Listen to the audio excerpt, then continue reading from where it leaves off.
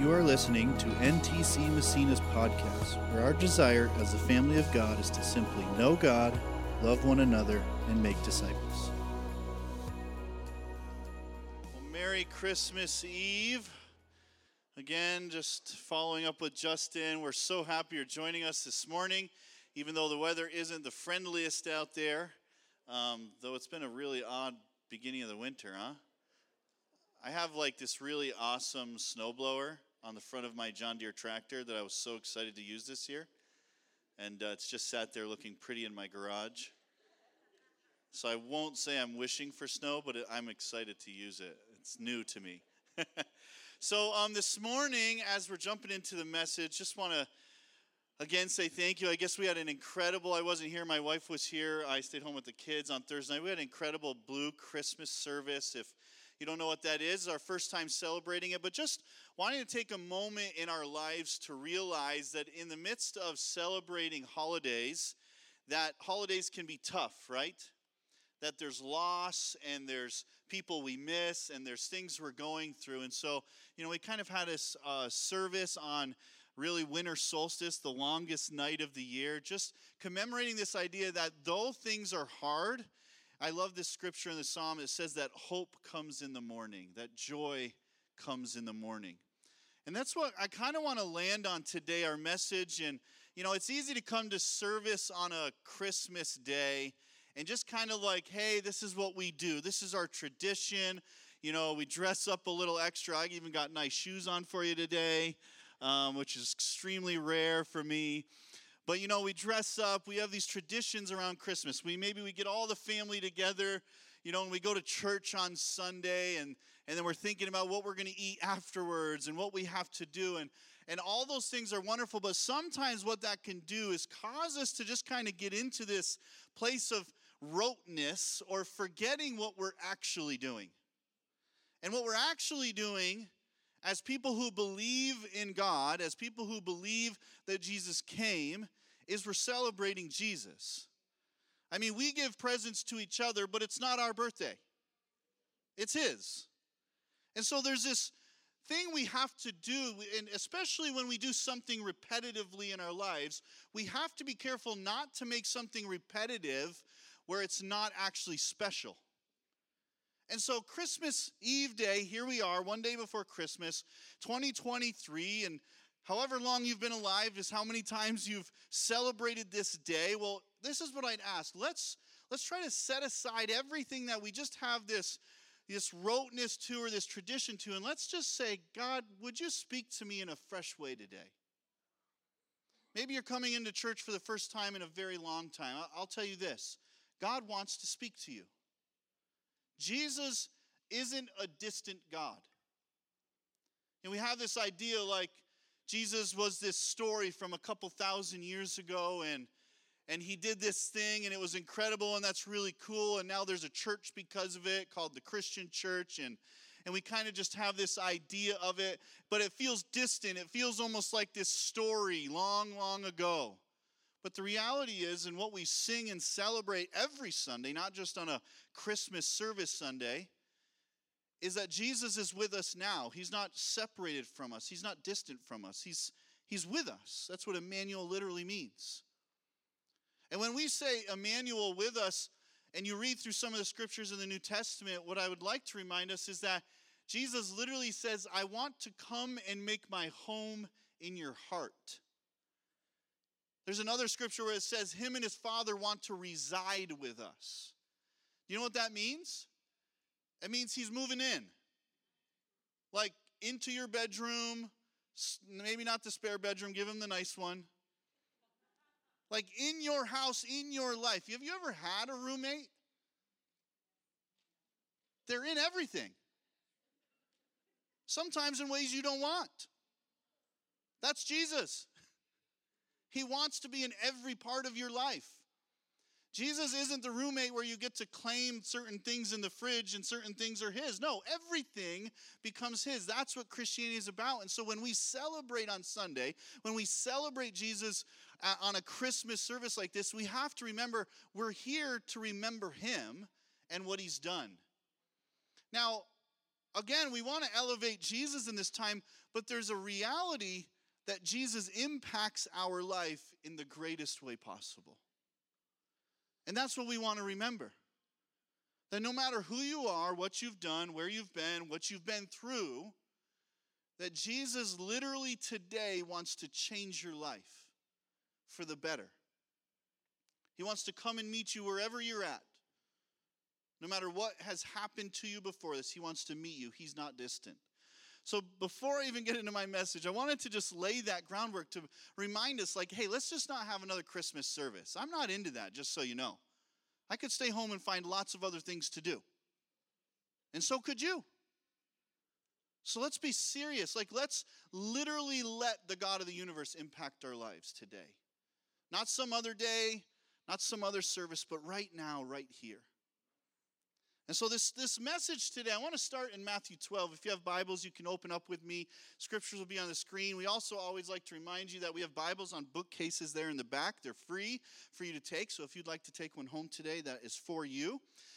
But I want to open up in Matthew 12 with a story of Jesus. And what's kind of happening here is he's kind of in the middle of his ministry now, right? He's been around, he's been traveling around, he's been speaking. There's been some incredible messages. In Matthew 5, we have this, Matthew 5 really through 7, we see this incredible Sermon on the Mount, some of Jesus' greatest words and his sermon about life and all these things. And we get into Matthew 12, and he's a ways in his ministry. And in fact, he's so far in his ministry now that a decent amount of people kind of know he's the Messiah. And so you have to understand that as a Jewish person, like even what Justin referenced to, that there were these prophetic words from 500 years before with Daniel, and even further back from that, about a Messiah that was going to come and rescue Israel, a Messiah that was going to come and rescue his people, a Messiah that was going to come and save them. And so there was this eager look forward to saying, someday someone's going to come. He's going to be our Messiah, and he's going to set up the kingdom of God. Now, I'll just tell you this. They thought it was going to happen in a way it didn't happen. For the Jews and for the Israel people at the time, they thought Jesus, the Messiah, or whoever the Messiah was going to come and set up a literal government. Meaning that they would replace the Roman Empire, which is the empire that ruled over them at the time. They would replace all the governments of the world, and there'd be this kingdom of God in this literal sense. But Jesus comes with a very different message about the kingdom of God. And so they're looking for the Messiah, and some are starting to believe, in Matthew 12, some are starting to believe that maybe this man Jesus is actually the Messiah. Now, he's told some people already. He's even told the Pharisees some, and they just don't believe him. He's told some people, and they do believe him. But we're picking up in Matthew 12, and the reason I give you that background is you have to understand at this point, the Pharisees now don't like Jesus. The Pharisees are the religious people of the day. They're the Christians in that day. You got to be careful with that. But they're the ones that think they know everything. I'm sure no Christians do that, right? They're the ones that think they understand exactly how God's going to work. If you've been around God and church and Jesus for any period of time, I will just tell you this. You don't know how he works. In fact, as soon as I think I get like an angle on like, oh yeah, this is how Jesus works, then he does something completely different. And I'm like, man, I don't get it. I tell you, if you want to last in Christianity, you have to be good at shrugging your shoulders at times. You have to be good at going, I don't understand. I don't see the whole picture. I'm not sure what this really looks like, and I'm not sure how God always works in certain ways, and that's okay. But the Pharisees, they thought they understood God completely. They thought they understood what the Messiah would look like completely. And so they have this pinpointed kind of idea of the Messiah, and Jesus isn't lining up with this idea, and so they're not liking him. So understand all that. But now let's read Matthew 12. We're going to start in verse 9. So Jesus, he's going about, actually I'll just pick up real quick. He's walking about and he's ministering to people, and specifically today that this story lands on is the Sabbath day. And on the Sabbath day, for the Jews, they can't do any work. And when I say they can't do any work, they mean literally anything. Even to this day, Jews that are very strict with the law, they won't do anything that looks anything like effort. I literally was in New York City ministering in the Jewish part of New York City, and it was on Sabbath, which is Saturday for them. And this woman came out, and she grabbed my wife. This is not a joke. Came out of a house, a stranger, we don't know who they are, and says, "Can you please come with me?" And so Jessica goes in the house with her, and the whole reason she asked her to come in the house was this. She had forgotten to put the timer on her oven for food that day, and she needed a Gentile, which just means someone who's not a Jew, to turn the knob for her. She wasn't allowed to. So Jessica turned the knob for her, and we left. It's like a very strange thing. This is in 2000, like 20-something. This is not 2,000 years ago, but 2,000 years ago, they were extremely strict. So they were hungry. Jesus and the disciples were hungry. And it says that as they passed by some grains of wheat, they picked the heads off the grains of wheat, and they began to chew on them because they were hungry. And the Pharisees became infuriated over this. They were angry because what did they say? Oh, look, he's working. He's harvesting grain. And they were looking for something to blame on Jesus. So that's exactly how this starts. But we're going to get to verse 9. It says, then Jesus went over to their synagogue. So now the Jews and the Pharisees that were upset with him, he decides to go to their synagogue. Verse 10, where he noticed a man with a deformed hand. The Pharisees asked Jesus, does the law permit a person to work by healing on the Sabbath? So listen, actually it says it right there. They were hoping he would say yes so they could bring charges against him. So trying to trap him. They already know that many times he's worked on the Sabbath. He's healed people on the Sabbath, which is considered work. He's now picked these grains and eaten them on the Sabbath, considered work. They want to bring charges against him. Verse 11, it says, and Jesus answered, if you had a sheep that fell into a well on the Sabbath, wouldn't you work to pull it out? Of course you would. And how much more valuable is a person than a sheep? Yes, the law permits a person to do good on the Sabbath. Verse 13, it says, then he said to the man, hold out your hand. So the man held out his hand, and it was restored, just like the other one. Then the Pharisees called a meeting to plot how to kill Jesus. Listen to this story. Like here you've got Jesus. He's a little hungry, so he eats some grain, breaks their rules. And then he comes to their synagogue, and they try to trap him. And there's this man with a deformed hand, and there's this incredible miracle that takes place. This miracle happens where literally his hand is made right, just like the other one. And what is the response of the religious people? Let's kill him. Let's kill him. Like, think about the absurdity of this. But here's the thought. We can read this now and think, well, this is absurd. But the truth is, as Christians, sometimes we can fall into this very same trap. You see, God works in ways we don't expect him to. In people we don't expect him to. And sometimes we can have this judgmental attitude towards the things that God is actually doing, and we can actually be those that bring death to others, not literally, because we keep them from seeing the God who's really here. You see, right now, Jesus isn't with us in literal person form anymore. It says he sits at the right hand of the Father and he intercedes for us. But yet the Holy Spirit lives in us as Christians. And so as Christians, we're the actual representation and reflection of Jesus in this world. Often we don't reflect overly well. We don't want to be like these Pharisees who end up seeing God doing good things, but honestly becoming the very barricade to people who need Jesus. So this man experiences this incredible miracle, and then they plot to kill Jesus. Verse 15, it says, but Jesus knew what they were planning. So he left that area, and many people followed him. He healed all the sick among them. I like that. But he warned them not to reveal who he was. This fulfilled the prophecy of Isaiah concerning him. Now let's read this. So here's a prophecy from Isaiah, from the Old Testament, that Matthew's recording. It says, this fulfilled the prophecy, and he quotes this from Isaiah 42. He says, look at my servant, whom I have chosen.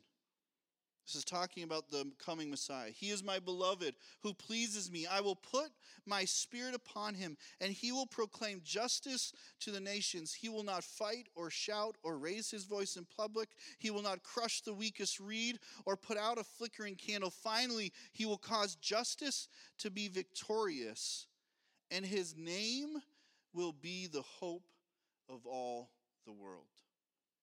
It's the scripture I want to focus on today. His name will be the hope of all the world. Hope is an interesting thing, isn't it? You know, all sorts of societies have written about hope, not just Christians, not just religious people, but there's this idea of hope. And hope is kind of an intangible thing at the same time, right? It's like, it's not something you can kind of grab hold of very easily. It's this sense of emotion or this feeling or maybe even this passion or it's this idea of believing for something that might happen, but you're not sure it'll happen. You know, this is how I want to best describe hope to you today. This is my way of viewing it. It's like going out on a limb. A limb that you're not sure is going to hold up. But you trust that it will, and so you go out believing that something good can happen, and you're out on a limb, and there's this kind of risky place with hope, isn't there?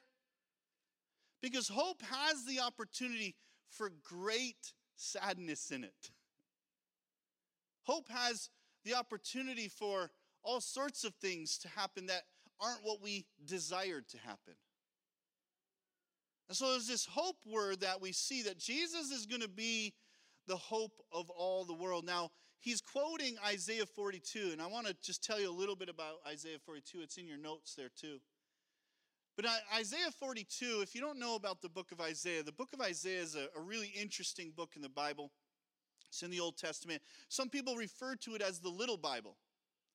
So Isaiah is actually broken up into 66 chapters. Does anybody know how many books are in the Bible? 66 books. And Isaiah is broken up into two sections, really. Two big themes that happen in it. And the first section is 39 chapters long. And there's 39 books in the Old Testament. And then the rest of those chapters, 40 through 66, have a different theme. And this is what's interesting. In that first theme of Isaiah and all of his prophetic words that are words from God that he's speaking out to the nation of Israel from chapters 1 through 39, they're honestly kind of like not good words. They're not fun to hear. They're really about judgment. They're about all the things that they've done wrong. It reminds them of all the ways they've strayed from God, and it reminds them of even who God is, but how humanity has failed God. 1 through 39, rough chapters in Isaiah. And actually, if you read the Old Testament, it's a similar theme. The entire Old Testament kind of shows us that humanity sucks at times. That honestly, we're on this repetitive cycle of thinking we know better than God. I mean, if you want to understand sin, right? People are confused by sin. We think sin is just this list of rules. It's not. It's really us thinking we know better than God and deciding to live our own way and not his way. And so the Old Testament is this kind of picture for us when we read it of what humanity looks like when we repeat our mistakes over and over and over.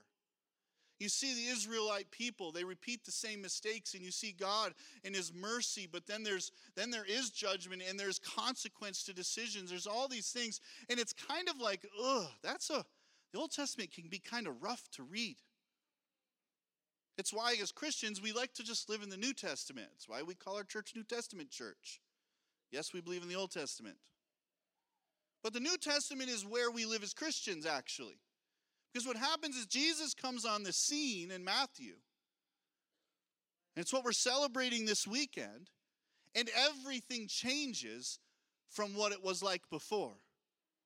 And in fact, these next chapters in Isaiah, chapters 40 through 66, are all about the restoration and reconciliation of God's people.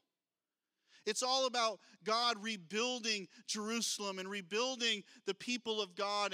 And that's actually when we start to see all of these prophetic words about this coming Messiah This one who's going to come, and it calls him Wonderful Counselor, Everlasting Father, Prince of Peace. And it describes him over and over, this servant, this suffering servant, this blessed servant who's going to come and change the tide of how things go for humanity.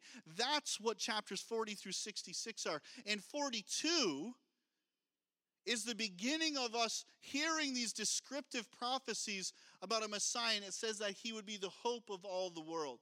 Now, this is actually a very radical statement for the Jews. Because in their mind, God wasn't there to rescue the whole world. He was there to rescue them. Because they were the chosen people of God. It was just them. They were the most important ones. In fact, God was going to just get rid of all the others and elevate us, and it's going to be wonderful. But yet this word, when it says that he would be the hope of all the world, in some other translation of the Bible, it actually says he'll be the hope of the Gentile world. And the Gentile, it's just literally a word that means everyone that isn't Jewish. And so for the prophecy of the Messiah to come, was always supposed to be inclusive of everyone, that God wants to bring hope into the world, not for a selective group of people or certain chosen ones, but literally for every human that has ever breathed on this planet. Guess what that means? There's hope for you. There's hope for your situation. There's hope for your marriage. There's hope for the relationships between you and your kids. There's hope for the illness that's in your body. There's hope for things that actually seem hopeless in our eyes. There's actually hope because Jesus says, I've come to be the hope of all this world. But I know this thing with hope inside us as humans, it's almost like I'd rather just live as a realist. I kind of am that guy. Like, I'm optimistic. I'm a fairly positive person, but I'm pretty much a realist too. And so when something doesn't go well, I don't have a struggle immediately evaluating and going, okay, that's not working, let's just stop. Or this isn't going the way I expected, I'm not going to keep doing that said thing. I really come to those conclusions really easily, actually. I'm not overly afraid of making a mistake or even kind of looking like a failure. I'll just course correct and I'll go on. But you see, what hope does, and what hope is kind of frustrating in its design does to us, is it means that when we hit failure or when we hit hard situations or when we hit something that doesn't look like it's supposed to, we're supposed to keep going. It means that when you're hoping for an impossible situation to change for the better, but it looks impossible, or maybe you've actually hoped over and over and over and over and over. Maybe you've prayed for years and years and years for a situation, and that situation doesn't shift. And so you want to come to a place where you just settle in your heart, hey, this is the way that it is. I don't understand it, but that's okay. And you want to move on, but then this thing called hope comes in. It almost like needles you a little bit, right? It kind of elbows you to be uncomfortable, to be like, I just don't know if I'm supposed to stop hoping now. Have you ever been faced with a situation like that in your life where it's just like, I'd rather just settle with the tough reality of this than to keep hoping for something to actually change? You know, in our families, we've dealt with family members with addiction for decades. And you pray and you pray and you pray and you believe and believe for change. And if anybody's ever walked with someone in addiction or even prayed for someone in addiction, it's just this constant cycle where you're like, you just almost give up, right? You're at this place where you're like, whatever. We don't even know what to do anymore with you. And there's this struggle and there's this place. But then, and at times, even in our family, we just get so fed up with a certain situation, we just almost give up on it. But then somehow, if you know Jesus, he comes in and almost annoyingly makes you hope again for something. Like comes and somehow awakens you a little bit more to go, okay, I'm gonna believe for something more. This is what Jesus wants to do in us today. I think it's what Jesus wants to remind us of today, that when he came to live as a human in this world, when he came as a baby in a manger, it wasn't just for some show of how cool God is. You know, sometimes we make Christianity so much about just glorifying God, which, please don't get me wrong, it is. But really, Jesus did those things not for himself, but for his children. The Bible literally says that he's given us all this opportunity to become children of God. We're his children. And when he comes and the suffering that he went through and the sacrifice that he went through and all the things that he's gone through, it was so that we could have a chance of a life that's not possible without him. This is what hope is. Hebrews 10:23, the Hebrews writer, we don't actually know who it is, but he says, "Let us hold tightly without wavering to the hope we affirm, for God can be trusted to keep his promise." Let us hold tightly. The word there literally means grip without letting up. You know, I think about sometimes I try to carry things I shouldn't carry. I did this week. I was working on a John Deere tractor for someone, and I had to take the whole engine out. And I thought, I can do this myself. And I did. I took it out. I worked on it. But when I had to go put it back in, you know, there was kind of just this small lip on one side, on the left-hand side, and I'm right-hand dominant. And I started to lift it up, and I was halfway over to the tractor to put it back in, and my fingers started to slip, and I could feel it. And it's like just, you know, fingertips width to hold on to. And so I'm literally like looking at my left-hand fingers, like trying to coach them, like, don't give up. You can get it on there, just don't drop the engine, because this job will get much worse. And I'm like trying to strengthen those fingers and make them stiff, and I just get it over to the frame and I put it in place. And I was thinking about this idea of hold tightly to it. That's what it's like. You know, hold tightly. Sometimes, I don't know, we can just maybe think of something. It's like, oh, I put my hand on and yeah, I don't want to let go of it. But the truth is, it's like you're holding on for dear life.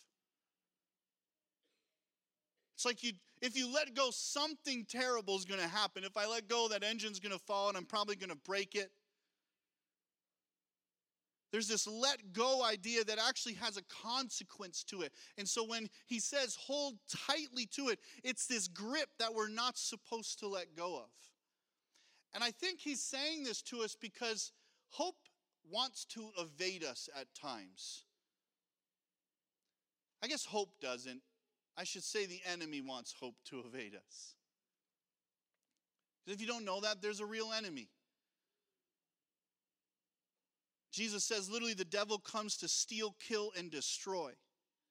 So there's someone who wants to actually discourage and cause us to give up and cause us to let go of that grip. And so it's easy at times, especially hope, because it seems intangible in our lives, to just let go of it, live with the reality of our lives, and just kind of make it through life and hope that things get better someday. Or maybe even as a Christian, we just think, oh, I'm just hoping for the day that I die. I'll get to heaven then. And that's an absolute hope that we have. But there's also a hope for today. There's a hope that God wants to do something in me today. God wants to do something in my situation today. God came to this world to live amongst us, not just for us to have some place to go when we die, but actually for our lives to be transformed here and now. It's why Jesus heals everyone he sees. Because he wants to change their life then. He could have easily just said, listen, if you believe in me, person with deformed hand, don't worry, when you die, your hand's going to be new. I'm sorry, that kind of feels a little lame to me. I think Jesus wants to heal us today. Now, listen, I don't have faith sometimes even for it. But I believe that Jesus can heal and wants to heal. I believe that Jesus wants to transform our minds. I believe Jesus wants to make us whole in our mental state. I believe Jesus wants to change us today, not just give us a hope that one day when we die, there will be this great place called heaven. But actually what Jesus teaches his disciples in the Our Father prayer that most of us would know at some point in our lives, he says, Our Father who art in heaven, hallowed be thy name, thy kingdom come, thy will be done on earth as it is in heaven. He's literally telling them, pray that heaven and that the kingdom of God comes now, not just when you die. And so there's this place where Jesus is going around and he's giving hope to these people. Something that maybe they have never had or hadn't had for a very long time. And we can look at this society, we can see all the reasons why hope would have been hard for them, because they lived under tyranny with the Roman Empire, and they lived in, despair in different ways, and there's difficult things going on, and there was, segregation in society, and there was all sorts of stuff happening that could easily just label it hopeless. But the truth is, we can look at our lives today, and we can live in the same place of hopelessness as them. In fact, if you watch the news too long, it's easy to get there. If we just constantly look at the world and how it seems to be spinning out of control at times, it's easy for us to lose this hope. And then we just become almost these, preparation type people where we're like, well, I'm going to take care of my family and my own. And we stockpile our basements and we start to post weird memes and we do weird stuff. Like, this is not the hope of what Jesus has for us. The hope in our life is that, honestly, he can change us. The hope is that he can actually change the world in which we live. The hope is that as he changes people from the inside, the world changes on the outside, because the world is the way it is because of the way people are on the inside. That's why Jesus understood, if I just come and set up a new government with new laws and rules, nothing will change. In fact, you can look at the Old Testament and see that it didn't work. And so instead, he says, I'm going to come and I'm going to make my home in your heart. I'm going to bring hope into your life in a different way. And when you change on the inside, everything on the outside will change. This is what he has for us. We're supposed to hold tightly to it. What is this hope that we're to hold tightly to? Psalms 119, it says, you are my refuge and my shield. I have put my hope in your word. Matthew 1:21.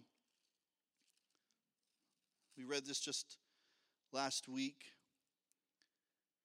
Just the story of Jesus' birth and this moment where the angel appears to David or to Joseph, talking about him having this son. And he says, and she will have a son, and you are to name him Jesus, for he will save his people from their sins. So you have this name, Jesus. And it actually means the Lord saves. That's what the word Jesus means. And I think when God comes and tells Joseph to name his son this, and knowing obviously this is the Son of God, that when he decides to boil down the name that should ring true above every other description. And we see all these other descriptions: Wonderful Counselor, Mighty, Everlasting Father, Prince of Peace, all those things, Mighty God. And we see all these names of God in the Old Testament. But when we need to see something literally named, they say the name is Jesus. And that boils down to saying that he saves. I think as Americans, we don't like to need to be saved. In our minds, it's like, no, we're good. We're fine. We'll figure it out. We'll do it on our own. We don't need any help. But the truth is, the longer you live, I think it's easier to recognize that a lot of us are just faking it. We're looking good on the outside, but on the inside, things are in disarray. Things are hard. Things are struggling. And so we put on a good face day after day, and we try to live for certain things that don't really fulfill us, but we try to act like they fulfill us. And there's this whole thing that's going on, and we're trying to look and be a certain way, but the reality is what we need is the same thing that the Israelites needed, which is a Savior. Someone who saves us. And you know what we need saving from most? Ourselves. We need saving from ourselves. I see this happen all the time in people's lives. They make radical decisions because they're really unhappy where they're at, and they're like, just like, oh, it's this thing, it's my job, it's my boss, it's these friends, it's where I live. And so they make this crazy shift in their life, and maybe they move to another state and get a different job and a different thing, and all these different whole life's happening. And then somehow I talk to them later, and they're like, oh, I still feel the same way. I'm like, yeah, because guess what? You follow you. You can't get away from yourself. It's impossible. And so the only way forward in our life, if we're honest with ourselves, is to say, God, I need a transformed version of me. Not the broken version that I've maybe put together and pieced together over these years of my life. Not the version that the world even says I'm supposed to be. But God, what is the version, the design that you have had for me literally since the beginning of time, Scripture says. 2 Timothy, it's my life verse. Says that before time began, he knew us, that he had purposes and callings for us. And I think to myself, I've quoted this quote many times. It's actually on my Facebook since 2008, and it's the one thing I write about myself in the About info. It says this: with God's help, I'll become myself. Because there's this reality where the world tries to make us someone we're not, and coming to Jesus makes us who we're supposed to be. But the problem is we don't like to recognize it, or it's hard to recognize that. And so we actually need someone who comes and shows us there needs to be a different way in your life. This is what saving means. When Jesus comes to save us, it's to show us that we're lost and we don't know it yet. You know, I've talked about repentance here a lot of times, and I know it's a word in Christianity. People are like, ugh, repentance, like that's gross. But repentance, I know Christians have made it honestly weird and awkward. But the reality, this is what it means. It just means to turn around. That's all it means. It means I'm headed somewhere. I finally decide to realize I'm lost, and I turn around. That's what it means. And when Jesus says, hey, repent, the kingdom of heaven is near, that's his message, right? That's how his message starts in Matthew. Repent, the kingdom of heaven is near. Now, I know when I say those words, a lot of people picture the guy on the street corner with the signs and the bullhorn, repent. And I'm like unhappy that those people exist. Because the truth is, repent, the kingdom of heaven is near is an actual incredible invitation. It means, hey, you're lost and you're going the wrong way. Hey, you're going to fall off a cliff, but look right over here is the kingdom of heaven. The promises of joy and peace and forgiveness and purpose and all the things that God has for us. It's right over here. All you got to do is turn around. That's what it literally means to be saved. A recognition that my way isn't really that great of a way. And that if I would just turn and look towards Jesus, I'd see something much more incredible. In fact, I'd see what God has always designed me to be. But for some reason, we just want to be like, nope, I'm good. I'm happy. I'm good. Just got to medicate myself with all sorts of things, money and reputation and status and drugs and all the stuff that just makes me feel good for a moment. I'm good over here. I'm happy. And then we get to maybe in our mid-50s and we have something that the world calls a midlife crisis, and really I just think it's God's way of slapping us in the face to say, what are you actually doing? But then sometimes we just do dumber things in midlife crisis. It's like we just ramp up the ability to ignore God over here saying, hey, I have a different way for you. This is Jesus' message for us. This is the hope he has for us, that there is a life that you can't design yourself, but that he can, that is far above anything you can possibly think or imagine. The scripture literally says that. That's the hope for us. 1 Peter 1:3. It says, it is by his great mercy that we have been born again. Now we live with great expectation. Actually, I want to turn there. I want to read this. We're coming to an end here in a moment. 1 Peter 1. We'll start in verse 3. It says, all praise to God, the Father of our Lord Jesus Christ. It is by his great mercy that we have been born again. That's what that word means when, sometimes you hear Christians say, oh, are you born again? You're like, what are you talking about? It literally just means this idea of saying, listen, I want to be changed. I want God to renew me. I want to be who God's called me to be. It says it's by his great mercy we've been born again because God raised Jesus Christ from the dead.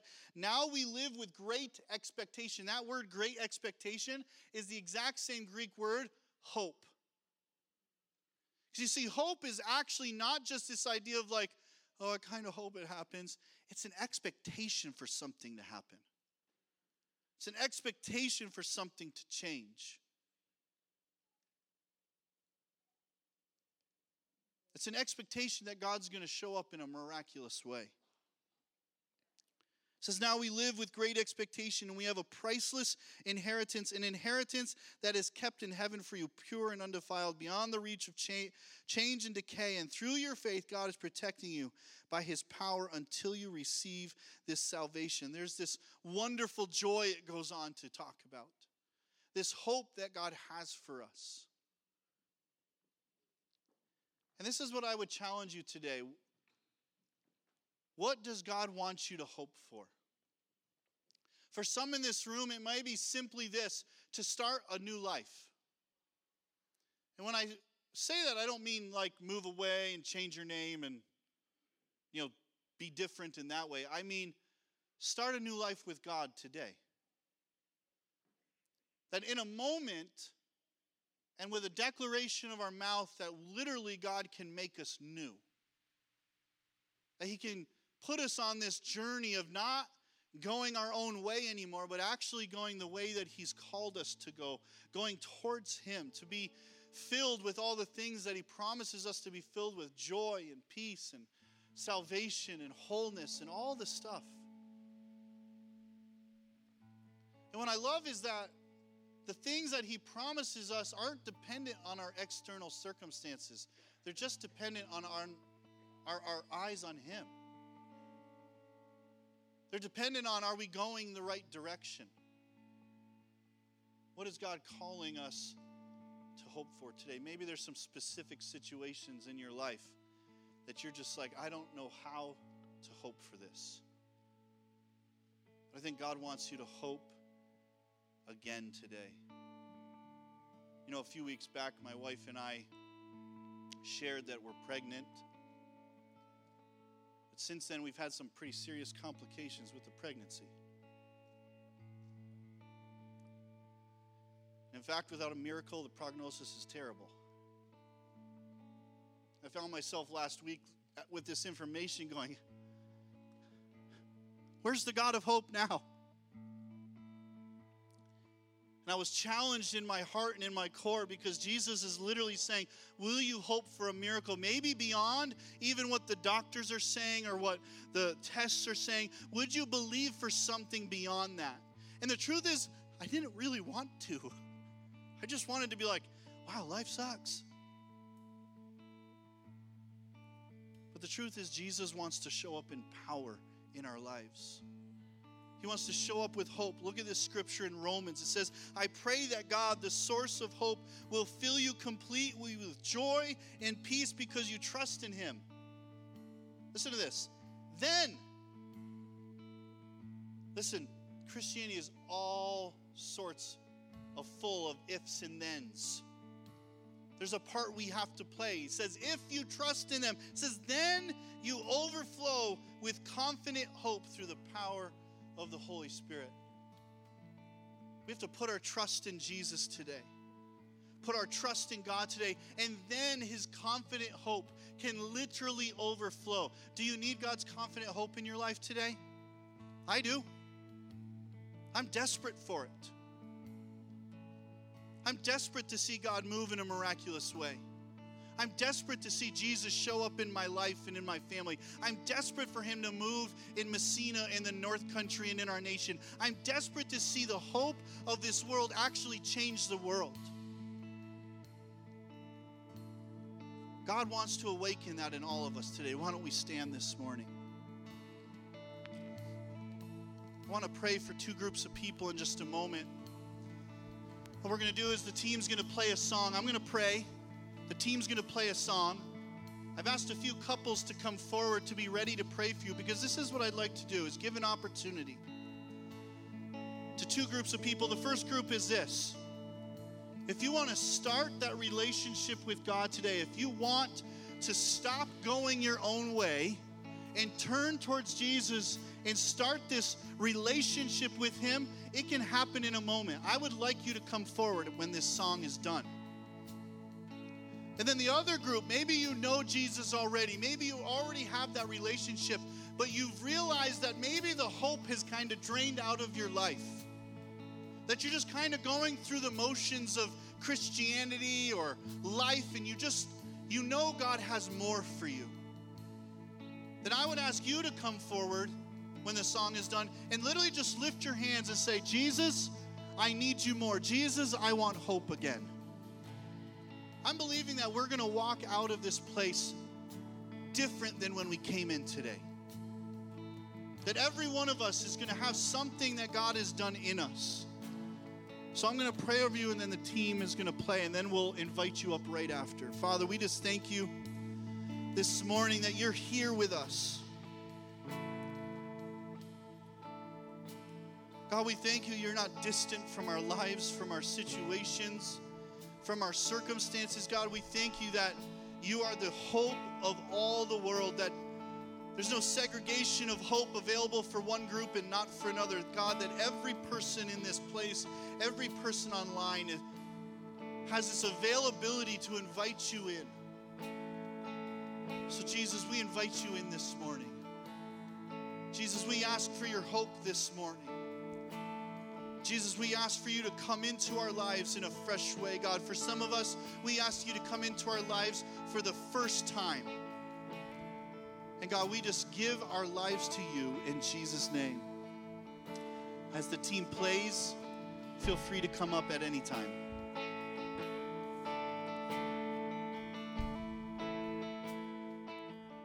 Thank you for listening to NTC Messina's podcast. We hope you join us next week and have a blessed day.